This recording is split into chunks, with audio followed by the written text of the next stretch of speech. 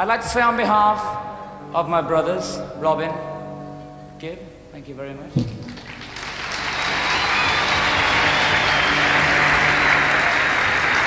And Morris, get over here.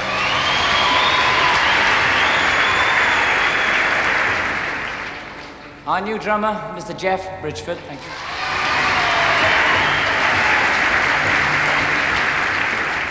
Our lead guitarist, Alan Kendall.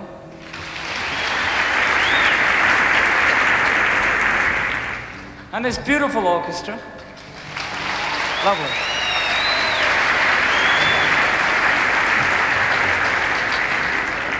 And our musical director, you can always pick him by his cigar smoke. Travels with us everywhere, Mr. Bill Shepherd. Thank you.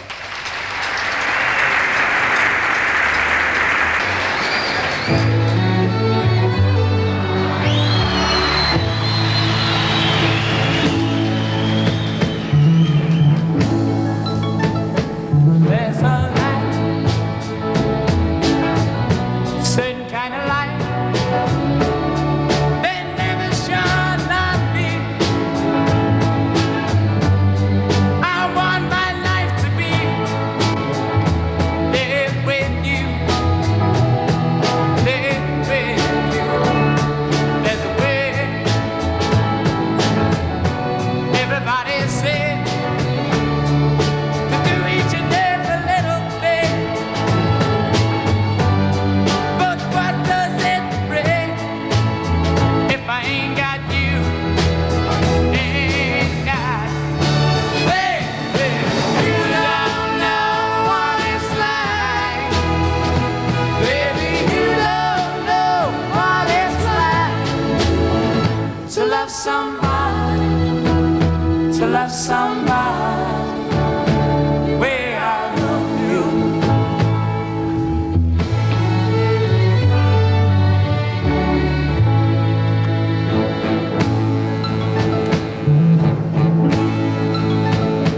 In my prayer, I see your face again.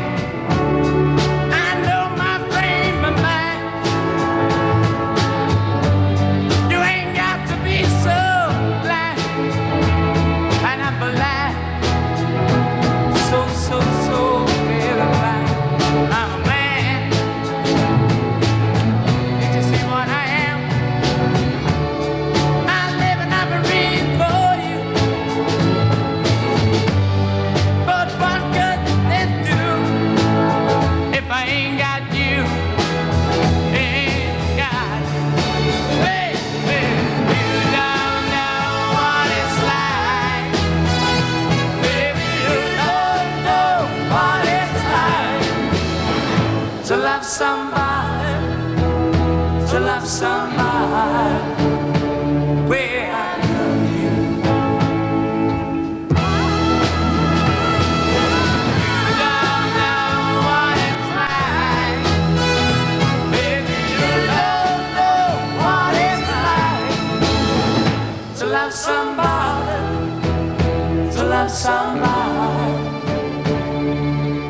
the way I love you.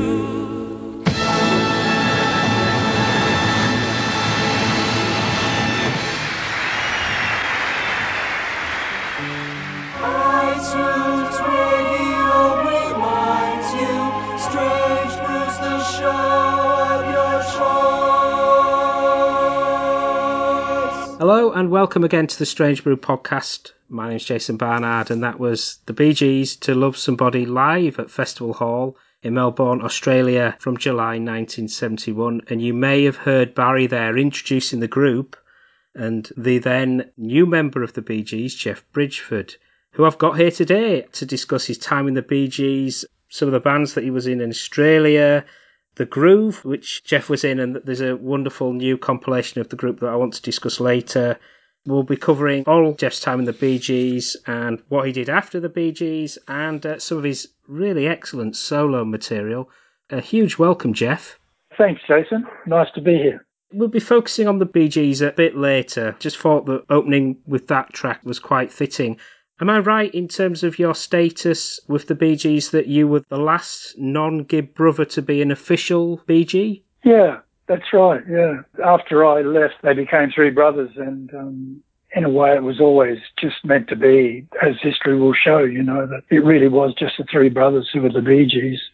Even in the early days, I think that they wanted to have a band. They wanted to sort of be like the Beatles and all of that stuff. But really, they'd been doing it for a decade or so before they arrived in London. And it always just seemed like to me, and I was familiar with them in Australia when they were just the three brothers. And it always seemed like it was just meant to be the three brothers, and that's how it ended up being. But I was quite surprised when they asked me to become a member of the band, to be honest. It was a bit of a shock. Fantastic. We'll cover some of that later. What I have realised is, certainly in terms of groups that have an Australian connection as well as a New Zealand connection, is a lot of the musicians, a lot of you knew each other, you went in and out of bands. There was often times when groups would come over to London and England as well, and you're no exception. And interestingly, in terms of our next song, which is Now I'm Older by Stephen the Board, am I right that you took Colin Peterson's place in Stephen the Board?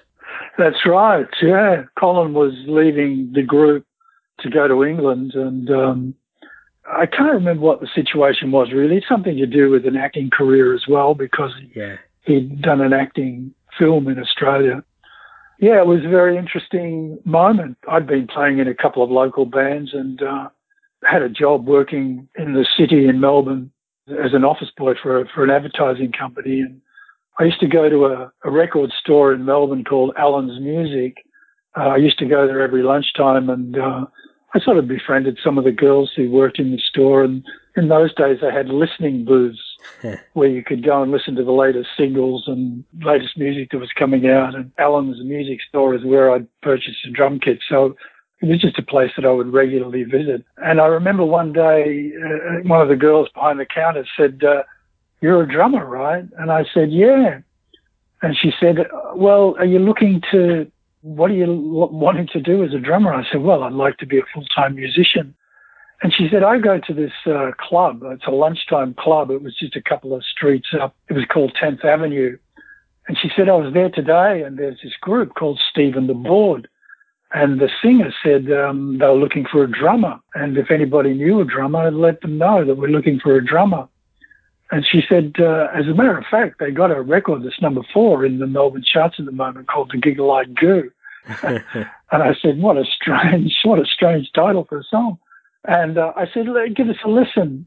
So she played it for me, and it was an unusual song, but it really definitely had something, and something that had made it popular to be number 4. But it was the guitarist, the sound of the guitars that really knocked me out. They were kind of punky and rocky, and I thought I'd go up and check them out. So I went up there and walked in, and the place was full, and the girls were screaming.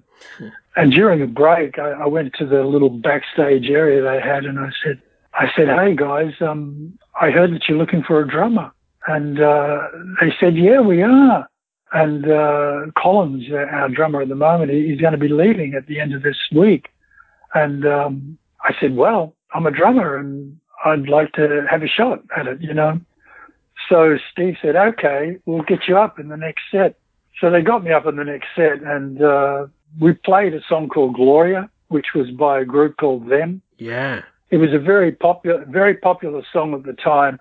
It was a song that everybody played, everybody knew, all the bands knew it, and all the audience people knew it. And so that was an easy one to pull out to play, and we played that.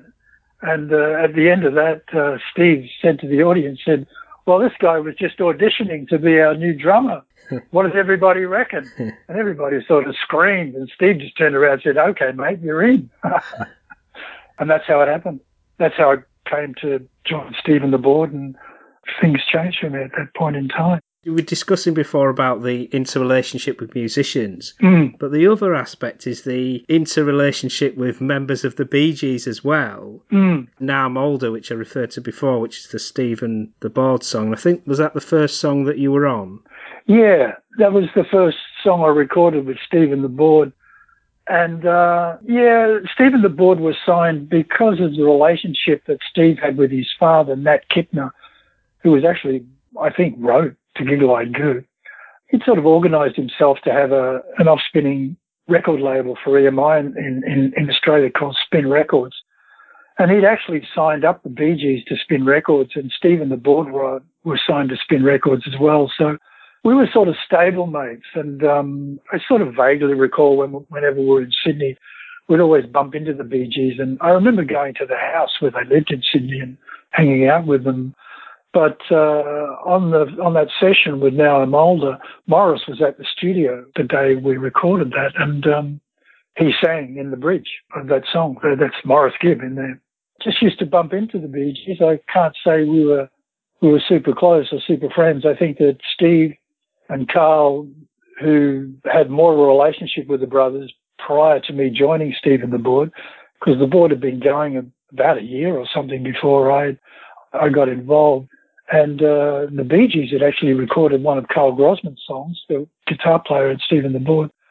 Stephen the Board had recorded a Bee Gees song I think it was called Little Miss Rhythm and Blues for the Stephen the Board album. Oh, yeah, I know that. I didn't play on the Stephen the Board album, but they still hadn't shot the photo for the cover for the album. So Colin had left, and then we did a photo session, and I'm on the front cover of that Stephen the Board album, but I didn't play on that album. I just played on the couple of singles that followed the release of that album. That's sort of where the tie-up was with the Bee Gees, really. It was just a connection that had happened through Nat Kipner and his involvement with EMI and Spin Records. You know, they're just stablemates, both bands.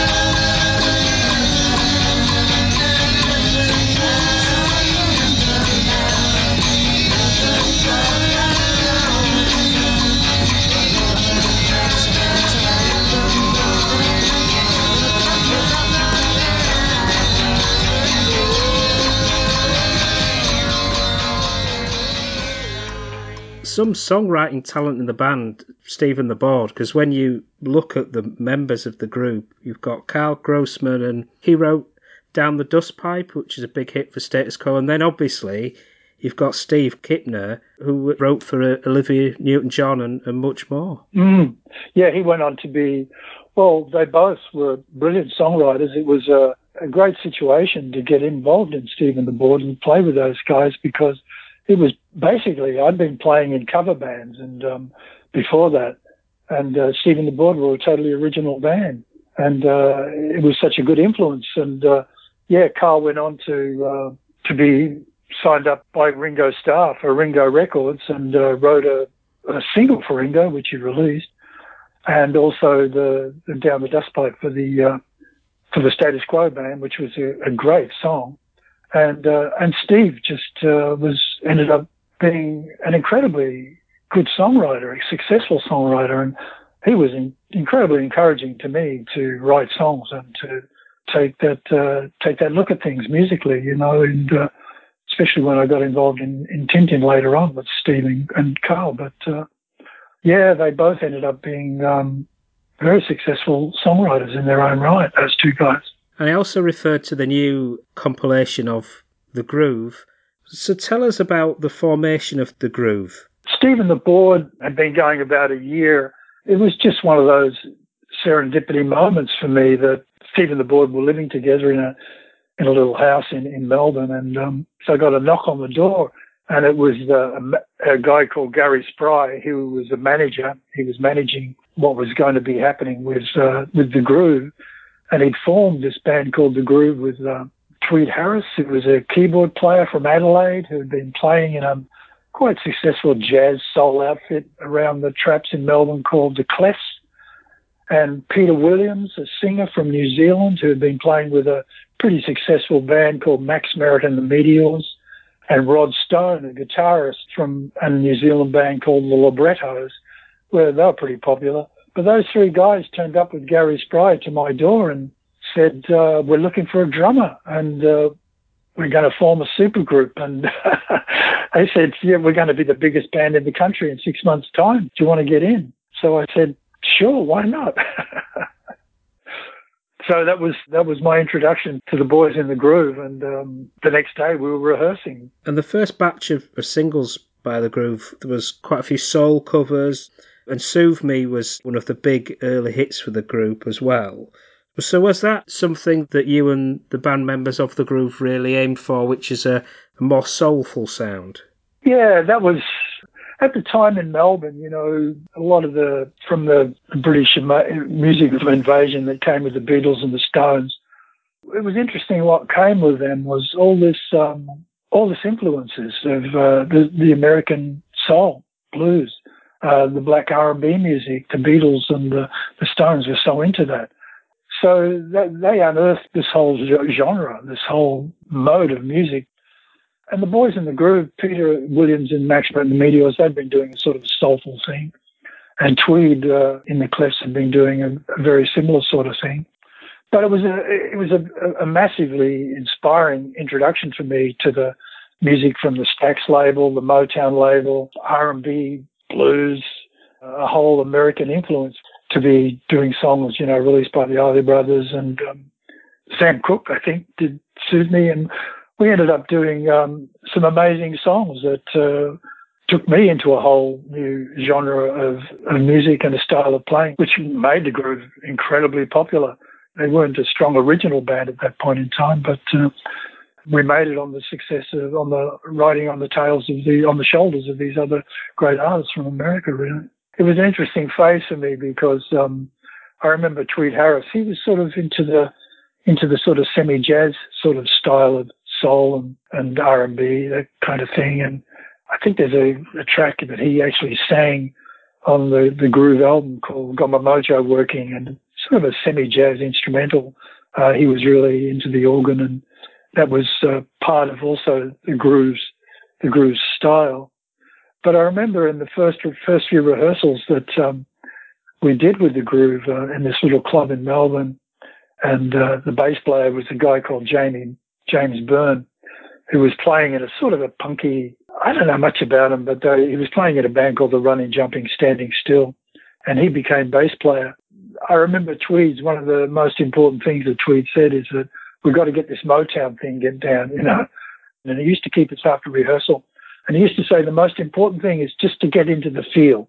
You don't have to be clever. You don't have to be technically fancy or this or that. He said, you just got to find the groove and lock in and sit on it. And learned to move a little bit left and a little bit right with it. And for about a half an hour after every rehearsal, we used to sit on this Motown, boom, boom, boom, boom, boom, boom, boom, boom, boom, boom, boom, boom, boom, boom, boom, boom, boom, which was a sort of a powerful groove.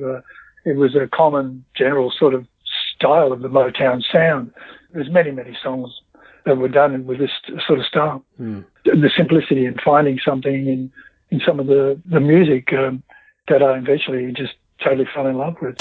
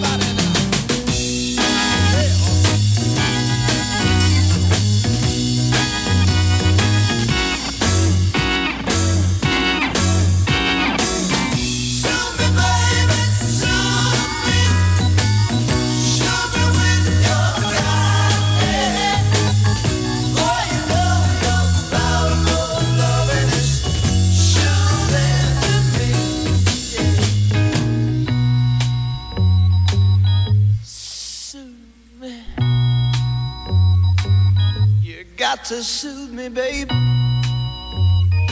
It's gonna be all right. Come on, everybody. You get your hands together now. Come on. Let's make a little bit of noise. Just for me. Now, I like it like that. Yeah. Soothe me, baby. Soothe me. Soothe me when you're happy. For you know your powerful loving is soothing to me. Let it down now. Soothe me, baby. Soothe me. Soothe me, baby. Soothe me. What Is Soul is a great example of something more ambitious. Quite a run of hit singles over in Australia, and I think by 1968 you were in the top echelons, the ranks of great groups like the Twilights and Master's Apprentice.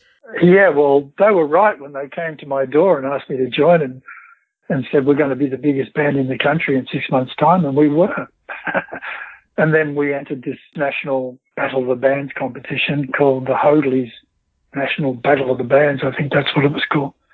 We won in 1968, and part of the prize was a trip to England. And, we already were signed to EMI, but another part of the trip was recording sessions at Abbey Road.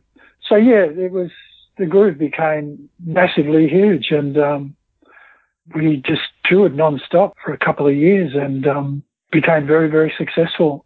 We only had one album and 4 or 5 singles, I think, but very, very popular group in Australia. Was that quite a common thing? The Formula, I think they were a New Zealand group and they were also signed to Parlophone and then ended up coming over. What was the relationship between, if you were signed to the likes of EMI over in Australia or New Zealand and the company over in England? Was there much contact between the two, or was it almost like starting again when you got to England? No, there was a familiarity. In those days, I think EMI was EMI International, as far as Australia went as well. The guy who produced our album was an Australian guy called David Mackay in Australia, and he ended up going to England and producing for EMI in England. And I remember that when we ended up in England, he produced some of our stuff at Abbey Road as well. So there just seemed to be a tie, and I'm a little bit out of the loop of the information about the record company stuff. David Mackay produced us for EMI in Australia, and he also produced us for EMI in England. So there just must have been a natural tie-up between the companies, you know.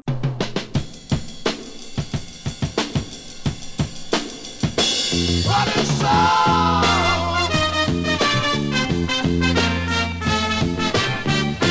What is soul, babe?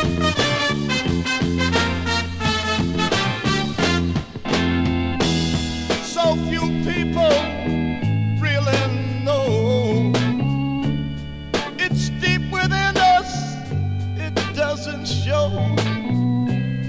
Now a soul is something that comes from deep inside, but a soul is something that you can't hide. What is soul?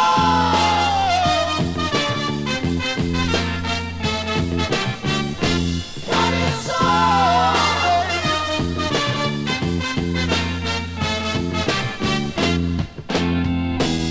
Search your heart, go deep down low.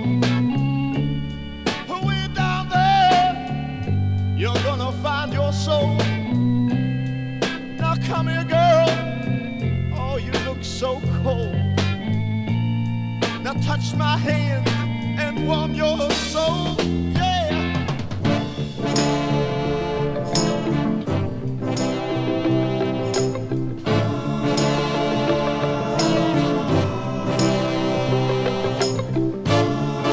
Baby, baby, what's wrong with you?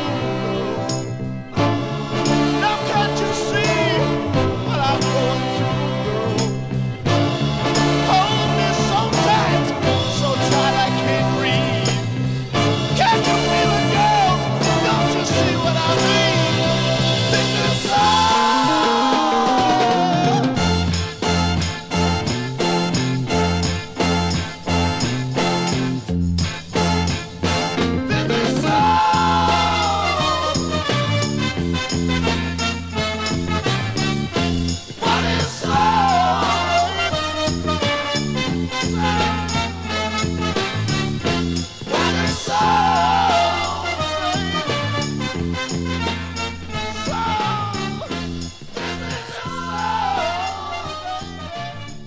The Wind was released as a single by the Groove. That was a different direction. That seemed to be a bit more in the spirit of what was going on in England at the time. It was a bit more rock sound. Yeah, perhaps. I mean, I think that we'd run our course with the soul thing when we realised there were so many good soul bands in London. Right. And we changed direction pretty quickly at one point. We all became pretty heavily influenced by the American group The Band. And we made a record after the group broke up. We made an album with a new name called Eureka Stockade. And that was very band influenced. But with The Wind, one of the key things about the Groove was that Peter was a pretty dynamic singer, and he was looking for a little bit more than just the soul genre, the R&B genre. And also Tweed was a really incredible organ player. And I think he was looking for something too outside of the mainstream of the soul R&B organ bits and pieces. And we all loved what Procol Harum did with Whiter Shade of Pale. Mm. When I listened to the track, I think it was a little bit of an influence to do something that was a little bit more that orientated, pop-wise, rock-wise, you know, to let Tweed have a bit of a go. The organ's pretty predominant. It was a great song, and it was a great direction for the band to go in. It was an experiment. Pity that it didn't create a bit more of a wave that we could have kept on going, but we were sort of going in a bit of a different direction at that point. Like I said, I think we were heading a little bit more down a sort of a country rock vein, you know. The new compilation, the second CD that has got the whole of the unreleased Eureka Stockade album as well, so that shows another side to the group. Yeah, I distinctly remember that in 1969, before we left, we did a big show with the Twilights, who who had won the National Battle of the Bands a couple of years before us and had gone to England, and they didn't work out for them either, and they came back to Australia. But they were going to be doing this big concert with us, and we got together at the hotel in Sydney before we were going to do this show. And I remember sitting down with Terry Britton, who was the guitar player in the Twilights, who also went on to be quite a successful songwriter, writing for Tina Turner and stuff. But I remember the guys in the Twilights. It was the first time I'd smoked weed, pot, marijuana. Yeah. So we all rolled up and we all started smoking, and they said, "Oh, have you heard of this group called The Band?" And I said, "No, never heard of The Band." And they said, "Oh yeah, they've been backing Bob Dylan." And they played the Big Pink album and the Band album. It completely blew us all away. Levon Helm, the drummer in the band, became my biggest influence of all time as a drummer. They became the biggest influence, I think, that swept through the groove when we got to London. And so the Eureka Stockade album is really pretty much based around, it's got some, it's got the soul influences of it sort of lingered over from the groove, but it's got a very strong, pronounced presence of trying to be a little bit being influenced by that American group, The Band, actually. It was a good album, the Eureka Stockade thing. Everybody threw songs. It was an original album, I think, from all the songs from everybody, and everybody shared. It was the first song. It was the first song I'd written that was ever recorded, which wasn't such a great song, but called "Living on Easy Street," I think. And Peter, I didn't sing on any of these songs, but it was a great opportunity to start to dig into that creative side of writing capabilities of the groove, and everybody was inspiring. James Byrne, the bass player in the groove, he was especially a strong influence in getting me writing, and we wrote quite a few songs together actually, which was fun. But yeah, it was a little bit too little, too late by the time we got to the Eureka Stockade album, and I think there might have been a single, but the album never came out. It was inspiring for us, but I don't think it was quite strong enough in the marketplace to make a dent. We were up against too many. Music was exploding. There was hundreds of bands.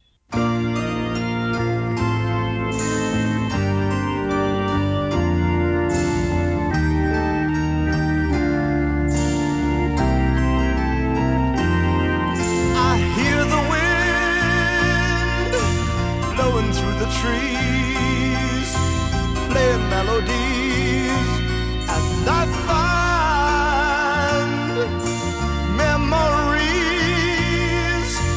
flooding back to me like waves across the seas of my mind. The wind comes through the hole in my window pane. It's followed by the rain. I'll never be the same. Oh no, the winds of change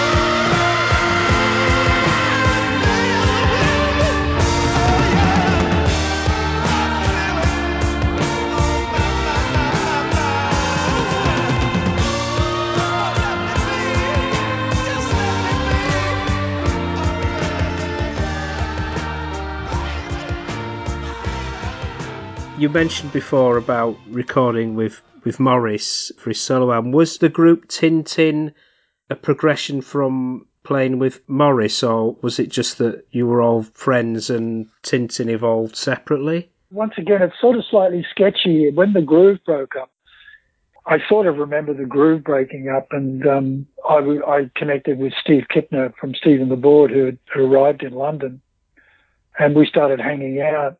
And he had mentioned that he was starting a group. He was with another Steve Groves, who had come from a Melbourne band called the Kinetics, and both Steves were in London. And I think a few things had evolved, but they started out to be Steve and Stevie, and there was a connection with the Bee Gees and with Morris because of the Bee Gees and because of the history that Steve had with his father, Matt, and the Bee Gees in Australia. And so there was just sort of a connection, I think, that happened in London with Steve Kipner and the Bee Gees. Once again, Morris was looking for maybe to produce people, and I think when Steve and Stevie didn't work out, they became Tintin. And at that time, the Groove had broken up, and I was looking for something else to do and was hanging out with Steve in London.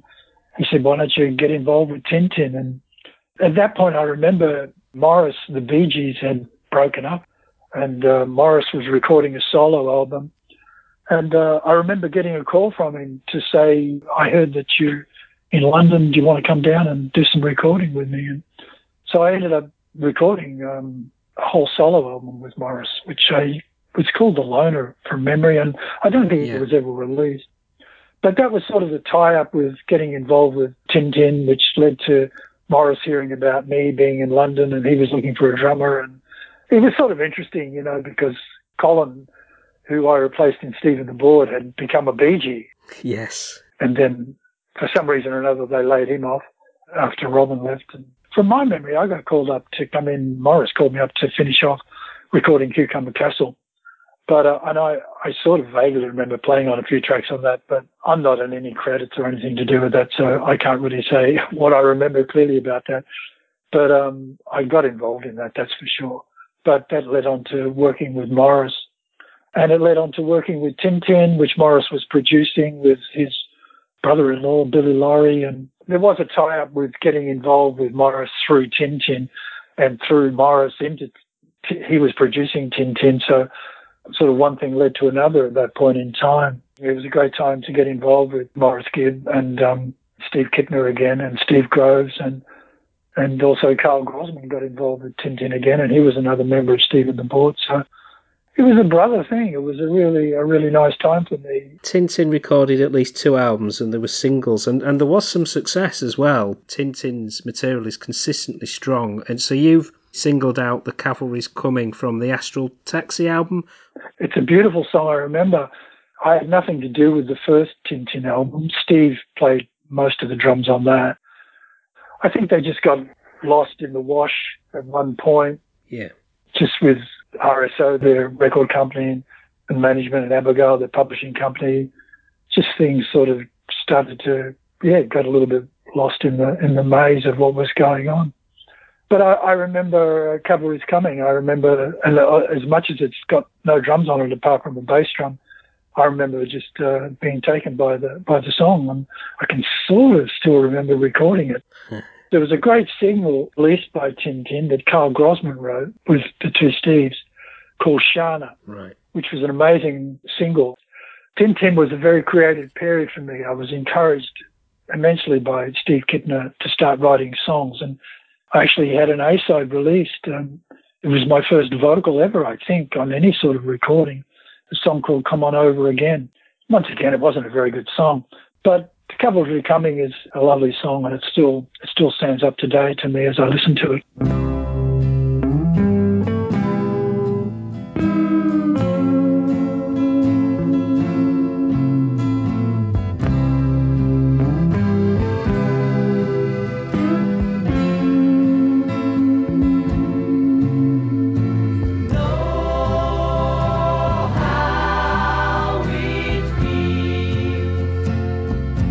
To have wings on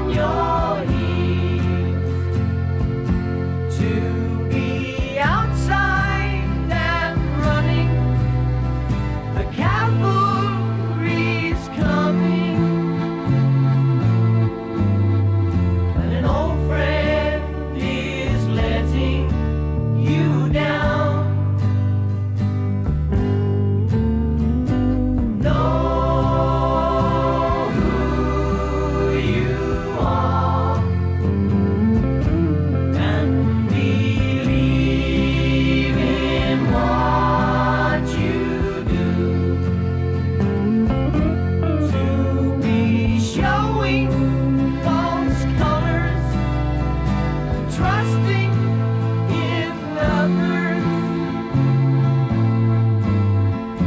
An old friend has let you down.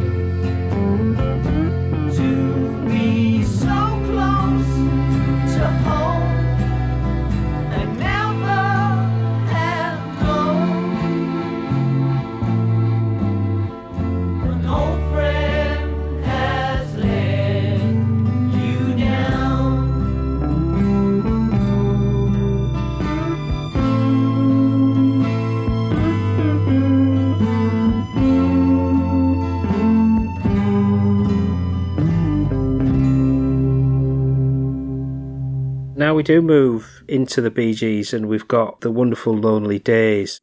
Some sources talk about Robin and Morris getting together and playing with you in the middle of 1970, and this being before Barry was on board.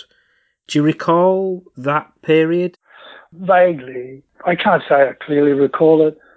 I just got pretty involved with Morris and on his album, and that sort of probably slipped into doing a few things with Robin, who had decided to come back and get involved again with the Bee Gees. I think because I've been working with Morris, I can't really recall clearly sessions with Robin and Morris together.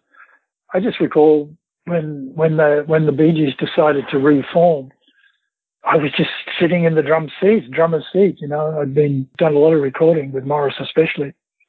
And so when it came around that they wanted to go back into the studio as the Bee Gees, it was like I was just there in the right place at the right time, basically. I sort of remember the recording of Lonely Days, and I still remember it was just Morris and me. I think it was Barry doing the guide vocal.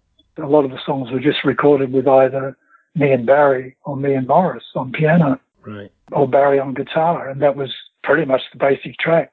From memory, Morris pretty much always overdubbed his bass parts, and Lonely Days was a track that happened so quickly.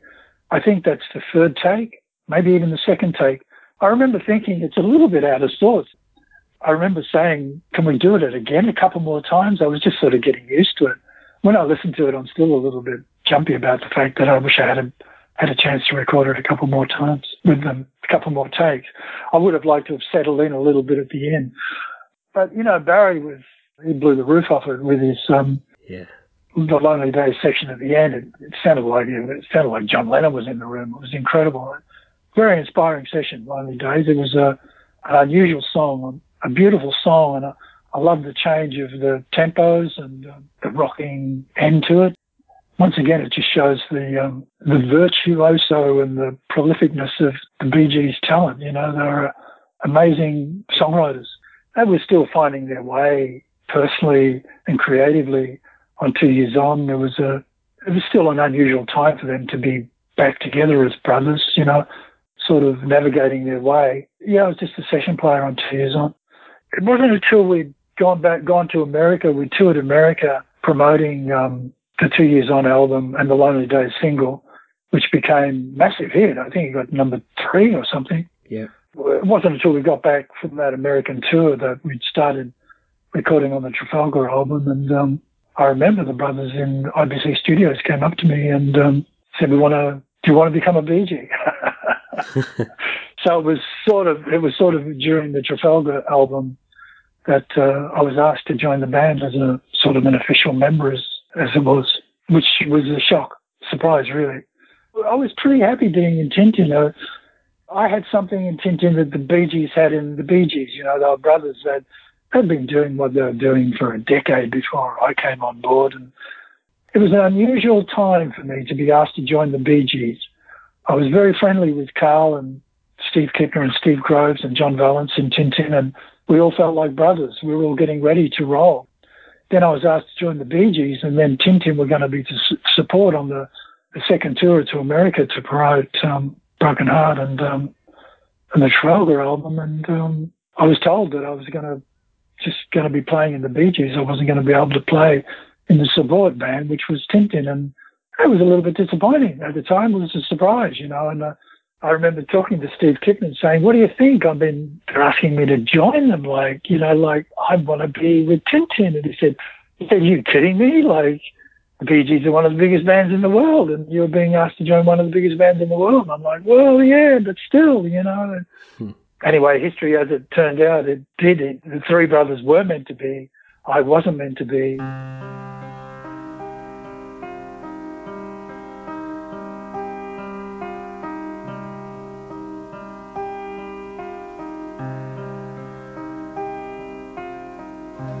Good morning, Mr. Sunshine. You brighten up my day. Come sit beside me in your way.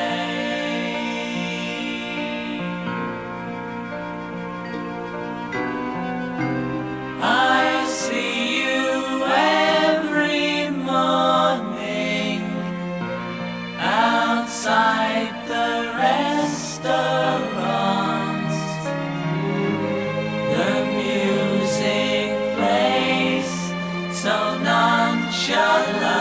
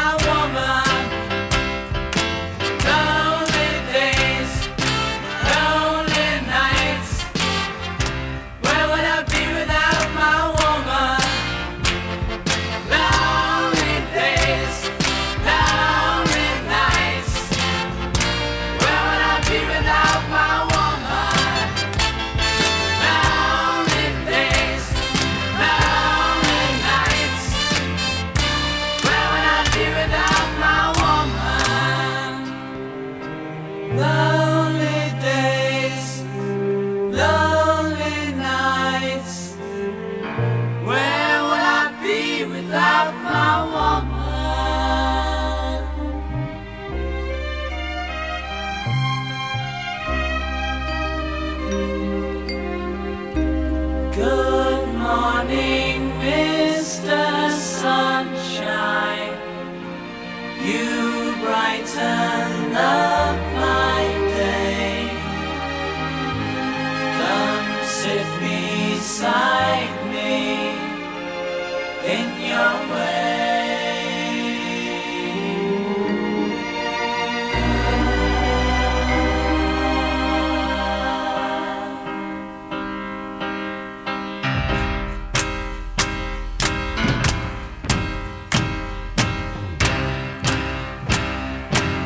Lonely days, lonely nights. Where will I be without my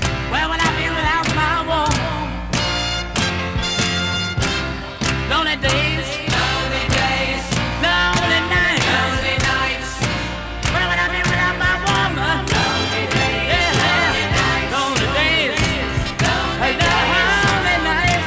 lonely nights.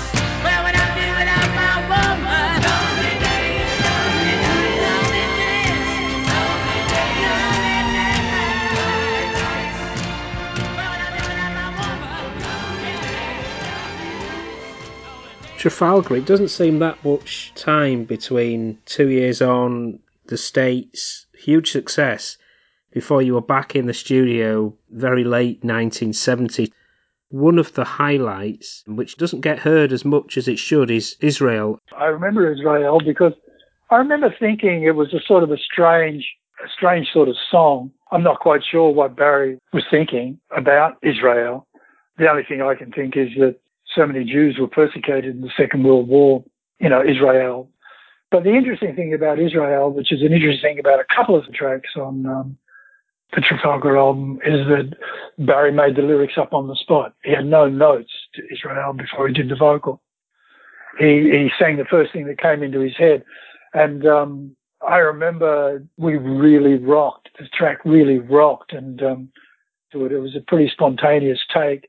And the further we got into it, the more we belted it out. Again, it was me, and Barry would have been playing guitar. Morris could have been on the piano. It was very simple sort of instrumentation, the way the Bee Gees used to record.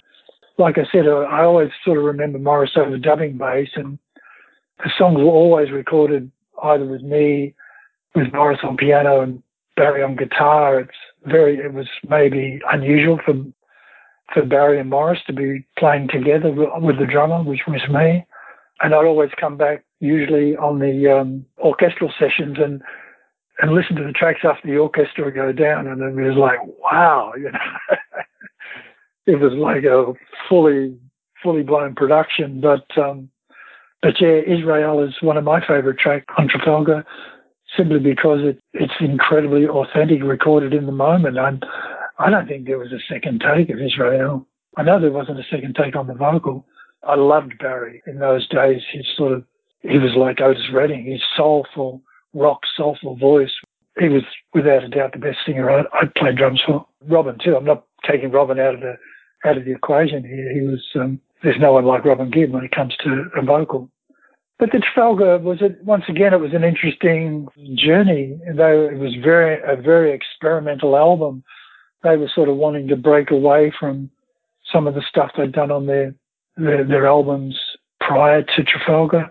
And the 2 Years On album was really, they were treading on eggshells a little bit between each other. During that, they were getting to know each other again and familiarise their closeness and love for each other as brothers. And but the Trafalgar album was, everyone was getting a chance. Morris was getting a chance to sing, which he didn't usually get much of a chance to do. And his musicianship, to me, it blew my mind. He was a brilliant musician, Morris Gibb. He was one guy, he could come into a studio, he could pull a set of strings off a guitar, he could start putting strings on, and he didn't need to find a tuner to find the tone. He could just find it on the Trafalgar album. Everything you hear is Morris Gibb, apart from some guitar playing from Barry. And I think Alan Kendall, he started getting involved. Guitarist. Yeah, the lead guitarist, Alan Kendall, I think he started getting involved on the recordings on the album. But Morris was, he took the lion's share of all the musicality on the Trafalgar album, and most of all of the 2 Years On album as well. I have a lot of respect for Morris Gibb as a musician. But yeah, I love Israel. Another one that's like that was Don't Want to Live Inside Myself. That was also another one of my favourites. That was a real experimental one where it was like Barry decided he was going to just sort of sing some of the stuff. He had a few notes, but he was just going to sing the first thing that came into his head. But it was a very interesting lyric, Don't Want to Live Inside Myself, very introspective, and that was nice. But when we were working on the song, and I was like, well, what do I play? And Morris was like, you just play whatever you want to play. And it ended up being a bit of a drum fest. I Don't Want to Live Inside Myself. But I had some good memories of the Trafalgar album. We really were a four-piece band. We really were feeding off each other, and I never really got involved in the vocals side of the Bee Gees or even the co-writing side of the Bee Gees. But as a drummer, I'm sort of proud of my input on the Trafalgar album.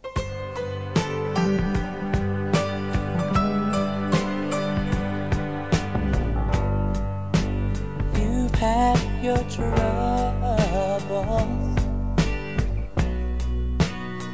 Israel, I've seen all, but you put the writing on the wall. Israel, Israel, yeah. I've seen you fall so many times. I've cried for you, and that's a crime. Israel, Israel, let me Israel.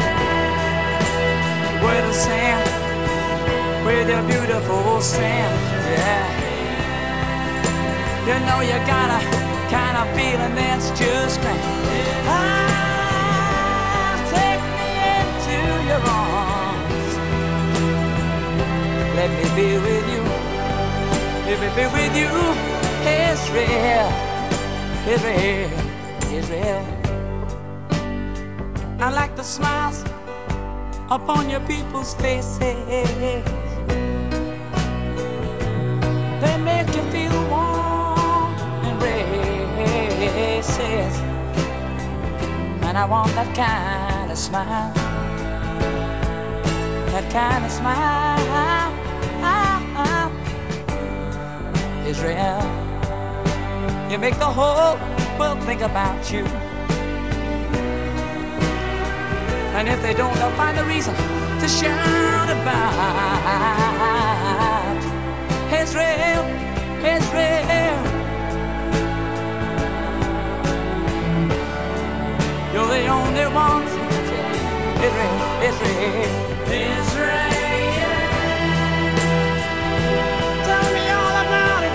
Tell me all about it. Tell me all about it. Take me into your arms and let me feel your goodness. Be with Israel. Hey, hey, hey, hey, hey.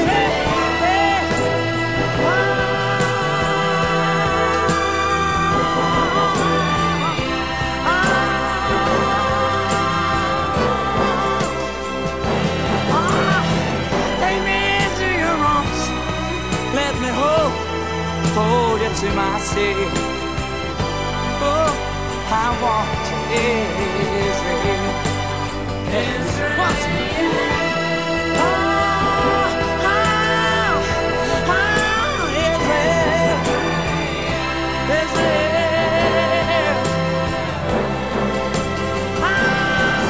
Take me back into your arms. Yeah, Israel. Yeah, Israel.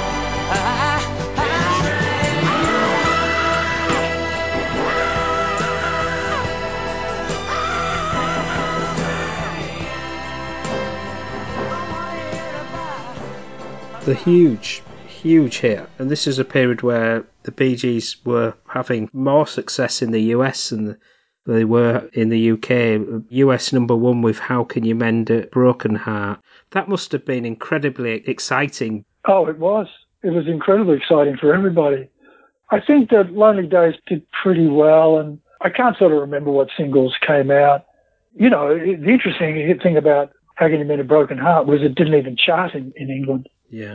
It brought out something that I saw that the Bee Gees had. They had this really sort of love for, Barry had this real love for country music.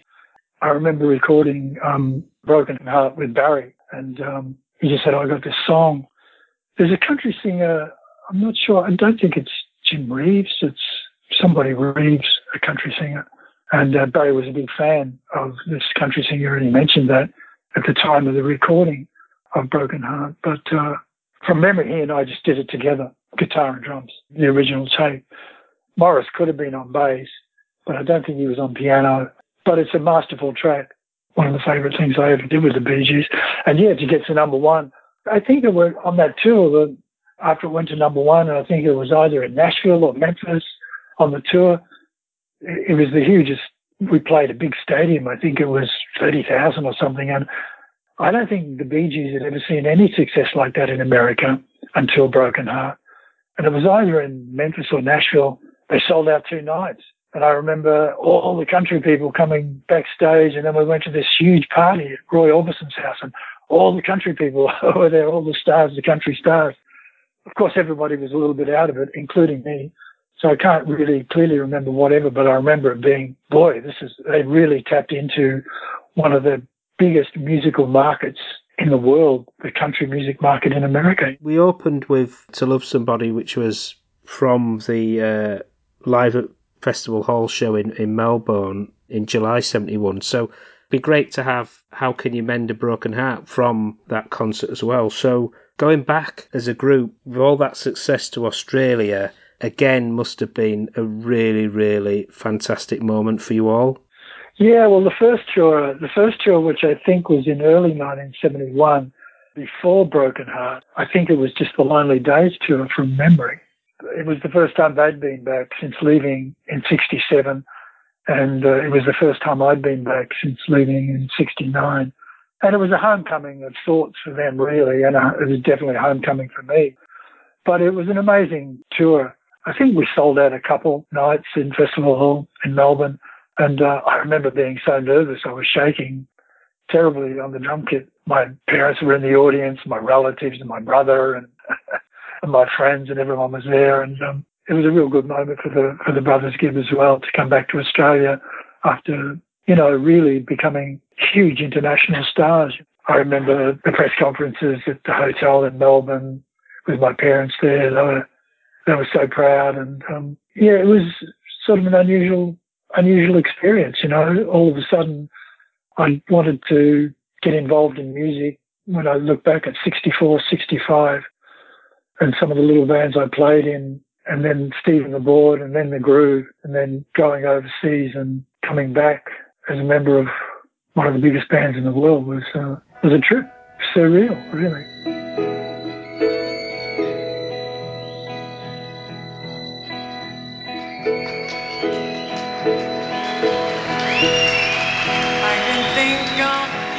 Days when living for my life was everything a man could want to do. I could never see tomorrow, but I was never told about the sorrows. How can you mend a broken heart? How can you stop the rain from falling down? How can you stop the sun from shining? What makes the world go round? How can you mend this broken man? How can a loser ever win? Please help me mend my broken heart and let me live again.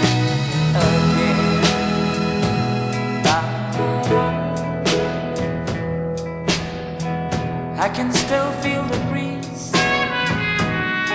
and misty smells of trees and misty memories he's gone by. We could never see tomorrow. No one said a word about the sorrow. How can you mend a broken heart? How can you stop the rain from falling down? How can you stop the sun from shining?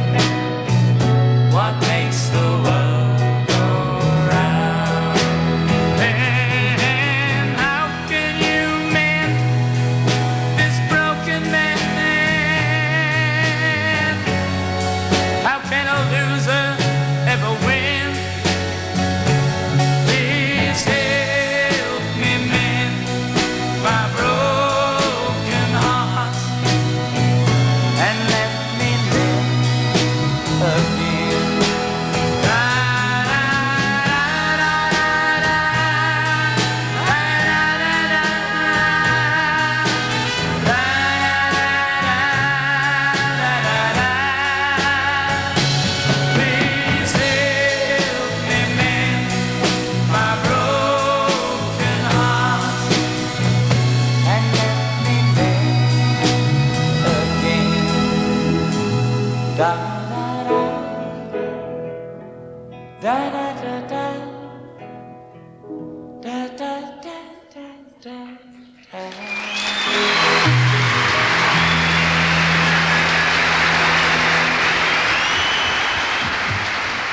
My World might have been the last single that was released when you were still with the group, is that right? Yeah, I think so. I think a couple came out after I left the group. Like, I think Alive was the last single that was released by the Bee Gees that I played on.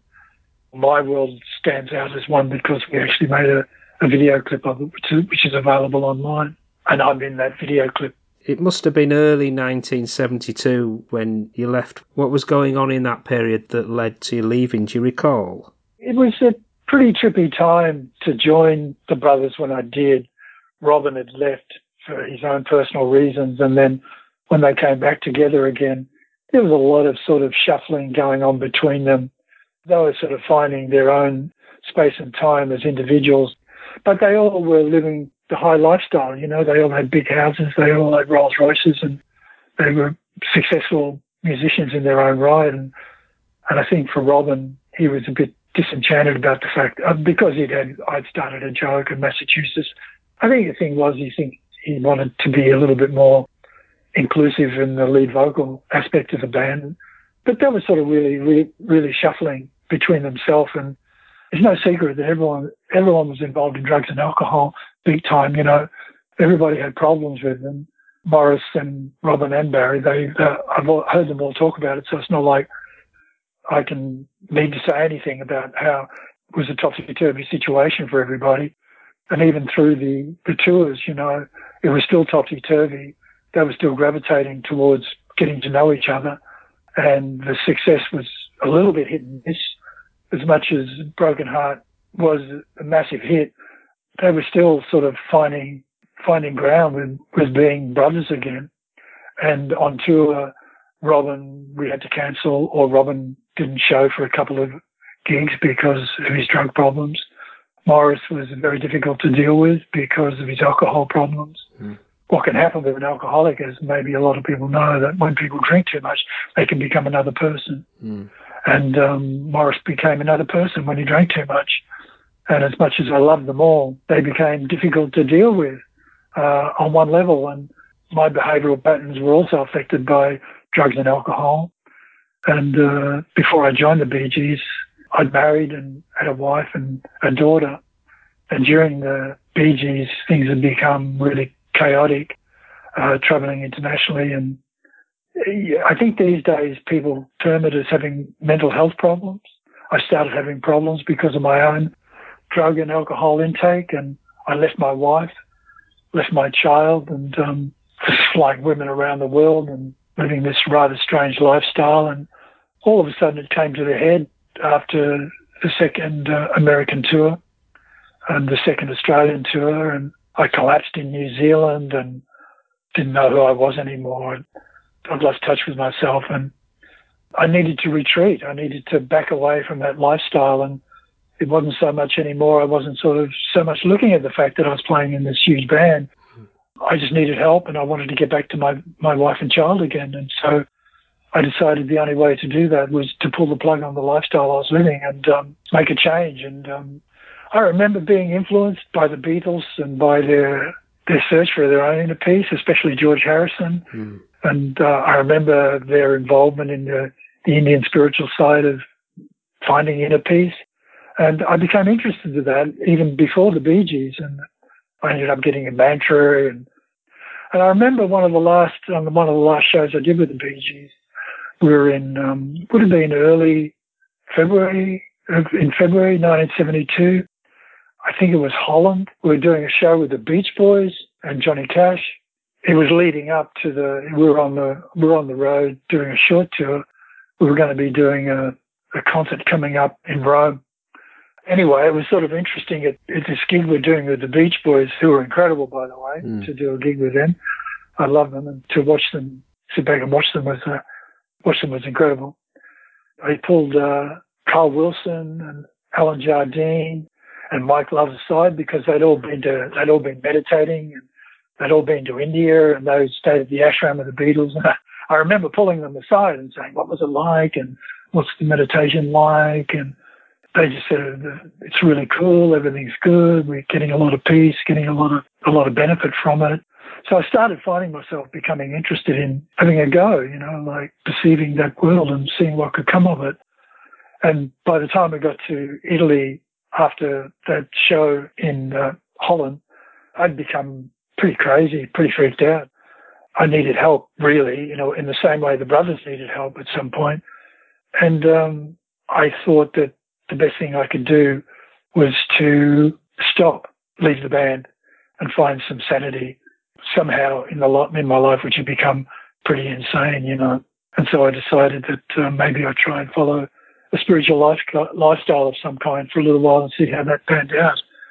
Actually, I remember on the way back from Rome, we're on the plane, and I said to Barry, I said, it's just become really, really difficult, Barry. I'm finding myself having a difficult time. And I think I'd seen certain aspects of what it was like to become an incredibly successful person, to be having first-class lifestyle, hit records, #1 in America. I think I'm the first Australian musician to get a #1 in America.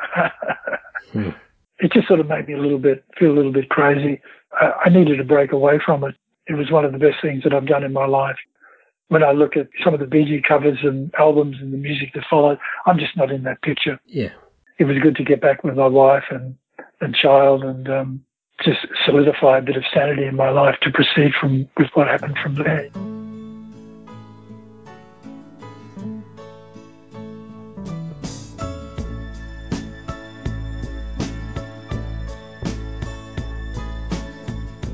Don't shed a tear for me, no. It's not your style. If you're not here by me, and it's not worthwhile. My world is our world, and this world is your world, and your world is my world, and my world is your world is mine. I've been crying, I'm lonely. What do I do to have you to stay? I've needed you to cry out. I read to you nearly every day. My world is our world, and this world is your world, and your world is my world, and my world is your world is mine.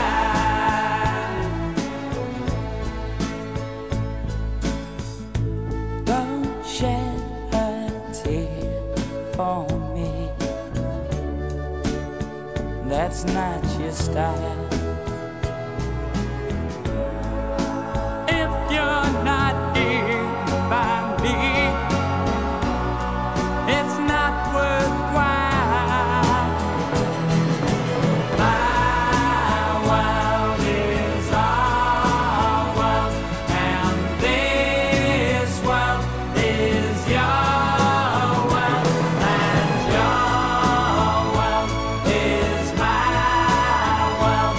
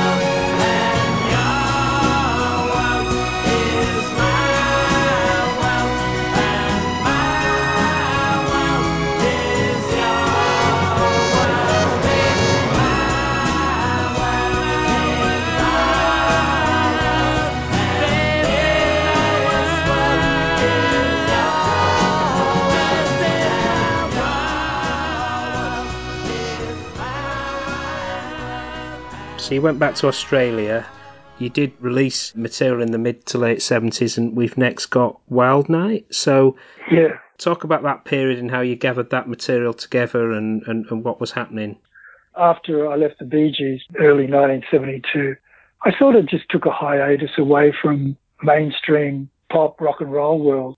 I sort of lost interest in the fact that you should be somebody. Because when I was leaving the Bee Gees, to be honest, Robert Stigwood, they didn't want me to leave and they thought it was money. And Robert Stigwood sent a limo for me and he invited me out to his house and sat down with me and said, you know, we want to put you on a full royalty. The boys want you to stay. And these are literally his words. He said, you'll be a millionaire in 6 months. And he said, I'll put £25,000 cash on the table right now. Gosh. The classic line was, it's not the money, Robert. I just needed out of the situation. And so I went on to a bit of a hiatus and I did go to India. I did stay in an ashram. I did get involved in meditation, and that sort of carried over for the next couple of years of my life, you know. I just sort of got involved with some other musicians, did some underground projects. I started to get involved in writing a little bit more seriously, taking that on, thinking it was something I wanted to do, thinking perhaps I could sing, perhaps I'd become a solo artist, and did a few demos here and there. Anyway, I came to the attention of sort of a small-time label in Melbourne, Australia called Indigo Records, and they'd heard a few demos that I'd done and wanted me to make an album. And so I started recording, and some of the songs, I didn't have enough strong songs of my own to record, so there was a couple of musician mates I was friendly with, and one of them was Carl Grossman from Tintin. I recorded a song of his, and another one was a budding singer-songwriter girl called Kim O'Leary, who I've befriended, and to this day I live with her, which is sort of unusual. Yeah. And she wrote a couple of songs which I recorded. One of the songs was Wild Night, and it was going to become a single. And so there was a video clip made of it, but the record company went bust, and so I sort of went down the tube with them. The album that I recorded was never released, and but a few video clips were made, and there's a couple of videos online, I think, on my YouTube channel. But Wild Night's just such a great song. I think it's going to come out on a best of Geoff Bridgford down the line. It was a good take, and I recorded it with some of my best mates, Lindsay Field on vocals and guitar, and Kim O'Leary, Ross Hannaford, a guitar player from a very successful, incredible band called Daddy Cool, who were the Australian version of the Rolling Stones, and he sadly passed away a couple of years ago, and Joe Creighton, an amazing bass player. So those people that I played with on Wild Night, I think it was recorded in 76 in Melbourne. I'm still close friends with all these people.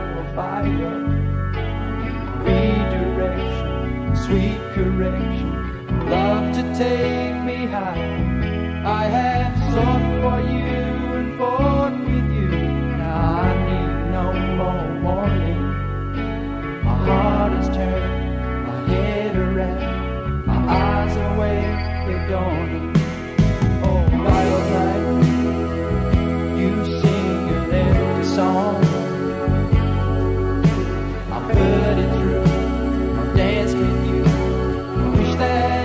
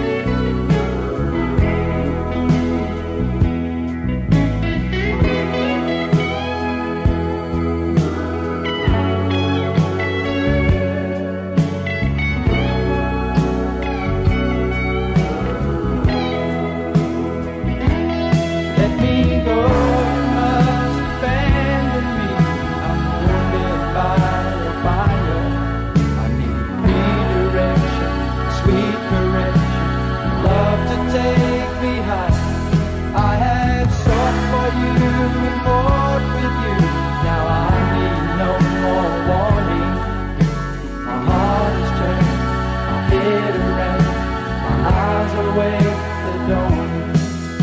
My heart is turned, my head around, my eyes away the dawning. My heart is turned, my head around, my eyes away the dawning. My heart is turned, my head around, my eyes away the dawning.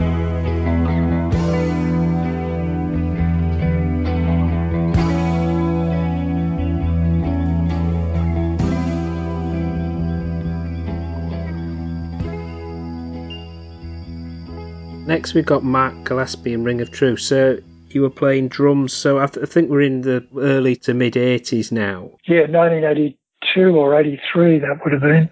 Once again, from 77, I left Australia and sort of did a whole bunch of stuff around the world musically, bits and pieces. It was mainly underground, nothing that was really high profile in the music business. But I came back to Australia in 82 and started hanging out with Ross Hannaford and Joe Creighton again, who I'd been playing with in my underground world. And they'd been picked up by this Australian singer-songwriter called Mark Gillespie. He was sort of the Bob Dylan, Lou Reed of Australia. He released a couple of albums in the early 80s and he was really quite famous and successful. And when I came back to Australia in 82, Joe and Ross were playing for him. So he was going out on the road and I got asked to play drums for him. So that's how I got involved in Mark. And I was really surprised, you know, he got these huge audiences in the pubs and clubs that I played with him. And we supported Joe Cocker, but I was sort of surprised, you know, in a Mark Gillespie gig, you'd see members of Australian bands in excess of Midnight Oil. You'd see these guys turning up in the audience to check Mark out. I didn't play on his first two albums, but I played on his third album called Ring of Truth, which was just me and Mark and a few high-profile backing vocalists, Renee Geyer, Vanetta Fields, and Lisa Bade. A great album. It never really saw true light of day. He found it difficult to deal with the success that came his way. I remember one day he was sitting in a hotel lobby waiting for Rolling Stone to come and do an interview with him, and he decided there in the moment that he didn't want to do it anymore. Anyway, he ended up going to Bangladesh and getting involved in humanitarian work, helping people in poverty, helping children in schools, and that's where he ended up dying a few years ago. He passed away there as a charity worker. But he was a great singer-songwriter. He had all the stuff that people like Bob Dylan, Van Morrison, Lou Reed had. You know, he had it.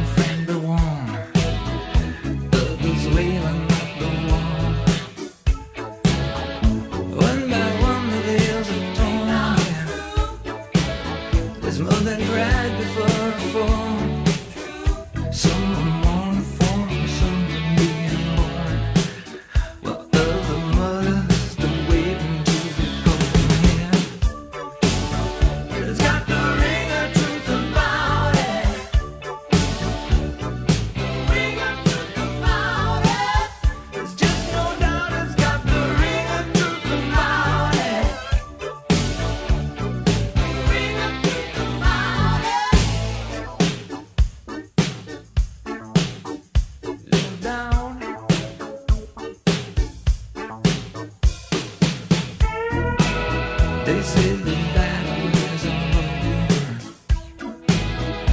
and the wars have all been won.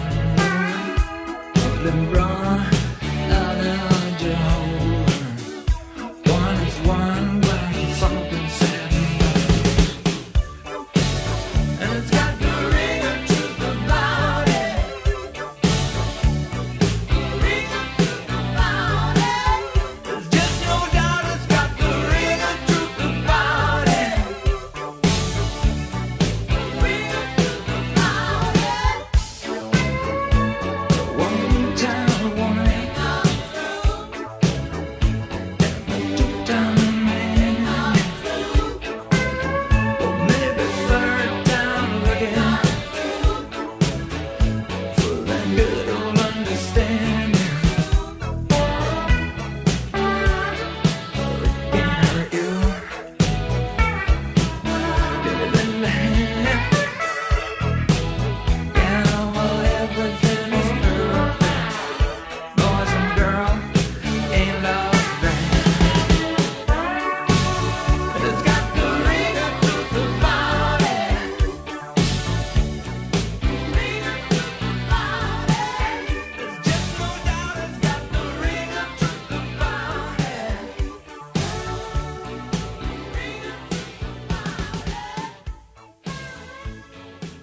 So we've got two of your solo tracks as our final tracks, and the first being Easy to Love. So by the late 80s, you did start to more focus on writing your own material and recording it, and I think Easy to Love comes from that period, doesn't it? Yeah, after Mark Gillespie, I'd done quite a lot of tours with him.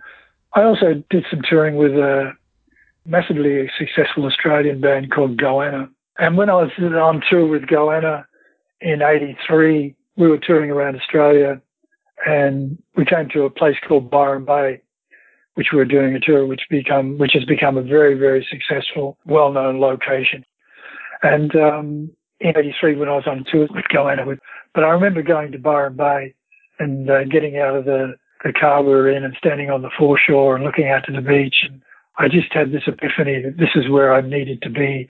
This is the place I needed to live. And in 84, I moved to Byron Bay and pretty much gave up everything. I gave up all music, playing music. I decided I wasn't going to play drums anymore. I wasn't going to tour anymore. I needed a long break. I hadn't stopped since leaving Australia in 1969. I said I was going to learn how to surf and learn how to cook and just become a housebody, which I sort of did. But I got lured back into playing by a local band, Byron Bay band called Hip Pocket. And then Mark Gillespie wanted to do another tour in 86, I think it was. So I went out and did a bit of stuff in 86. But when I came back to Byron Bay, I once again decided I wasn't going to do that anymore as a touring drummer. And I decided to have a go at writing songs. And I hooked up with an Australian artist, painter, poet, writer, Susie Spears. And we started writing some songs together. And Easy to Love is one of those songs we wrote. And it got recorded in Melbourne. It's one take. It's a live vocal. It was the guide vocal that I did at the time of the first take of the song. So I'm sort of proud of Easy to Love. I started a band called Modern Life with a drummer and a bass player. And we played a gig for Greenpeace. I got involved in the environmental movement, the Wilderness Society and Greenpeace. And we were doing fundraisers, and we did some fundraisers in Melbourne with Crowded House. To this day, the best band I've seen live on stage ever.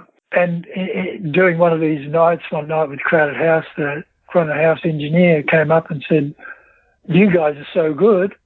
Have you ever done any recording?" And I said, "No, we've never done any recording as Modern Life." He said, "Well, I have a studio. I'm an engineer at a studio. And I'd like to offer you the opportunity to come in and record for nothing and see if we can put an album together." That's how Easy to Love got recorded. He wanted us to play down some songs in a session one night, and Easy to Love was played down as a guide track for him to listen to. And that guide track with that live vocal is what eventually came out.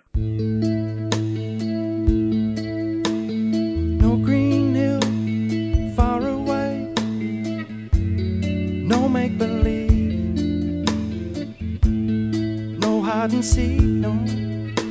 sun. No wait and see, no complications. You got animation, alive in love. It's easy to love, yeah, easy to love. It's easy to love, so easy to love. It's easy to love with you.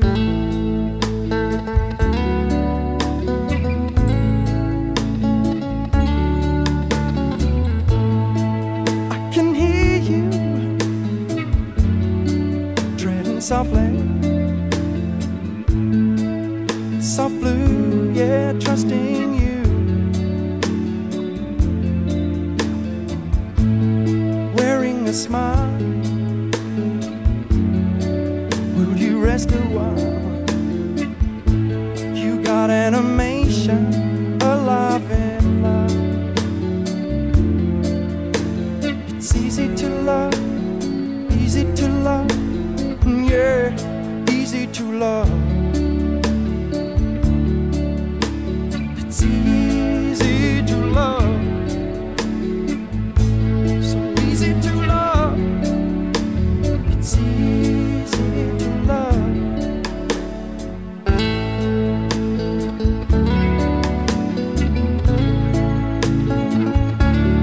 Easy to love.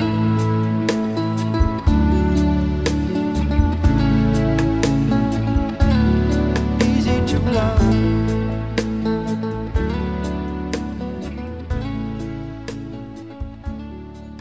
Our final track is Never Give Up, the reprise version. So an ending, I think, on a positive note. So when does that song date from? Because the thing I've noticed that certainly over the last decade, you've managed to go into your archives and release material from a range of period, your recordings.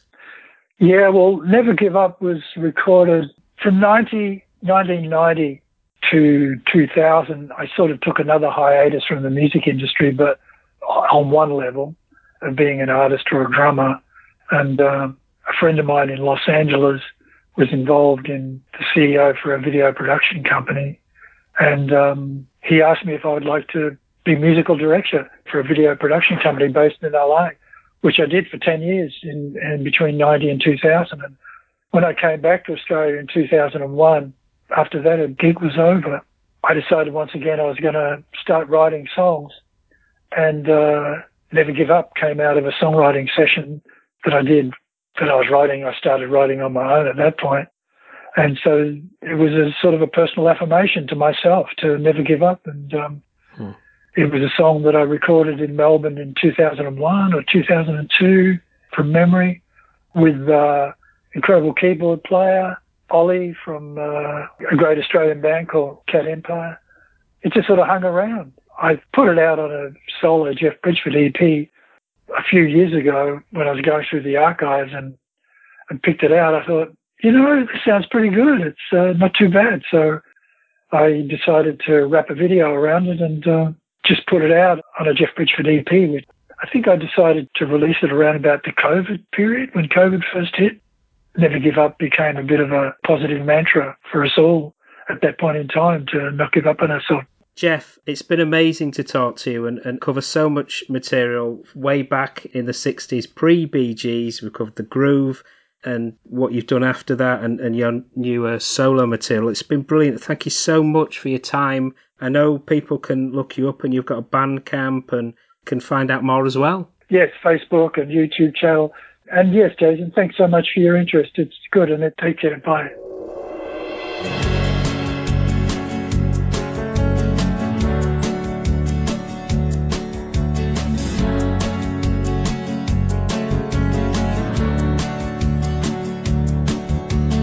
Don't you ever give up now.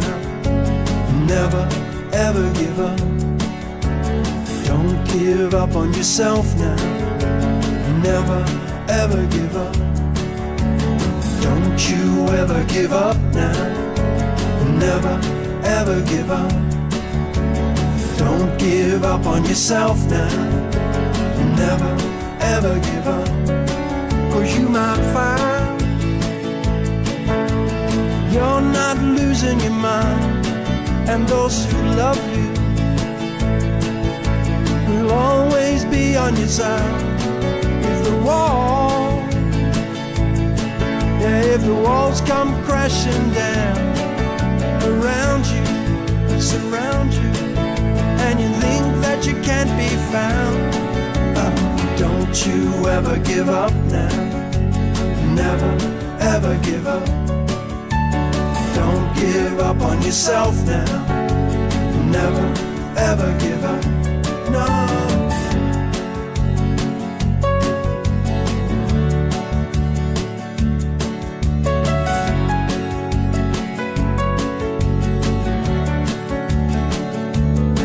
Can't you see? Enough is enough of the pain, to be or not to be. Well, it's the same old story again. You gotta find yourself inside yourself. Listen to your heart. Let go of yesterday and make a new start. You can do it if you try. You can do it, you know why.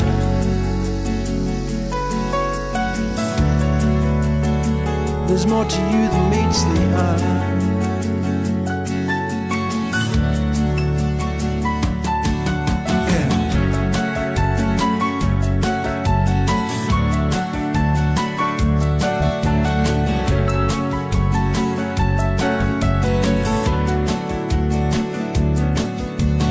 Don't you ever give up now. Never, ever give up. Don't give up on yourself now. Never, ever give up. Don't you ever give up now.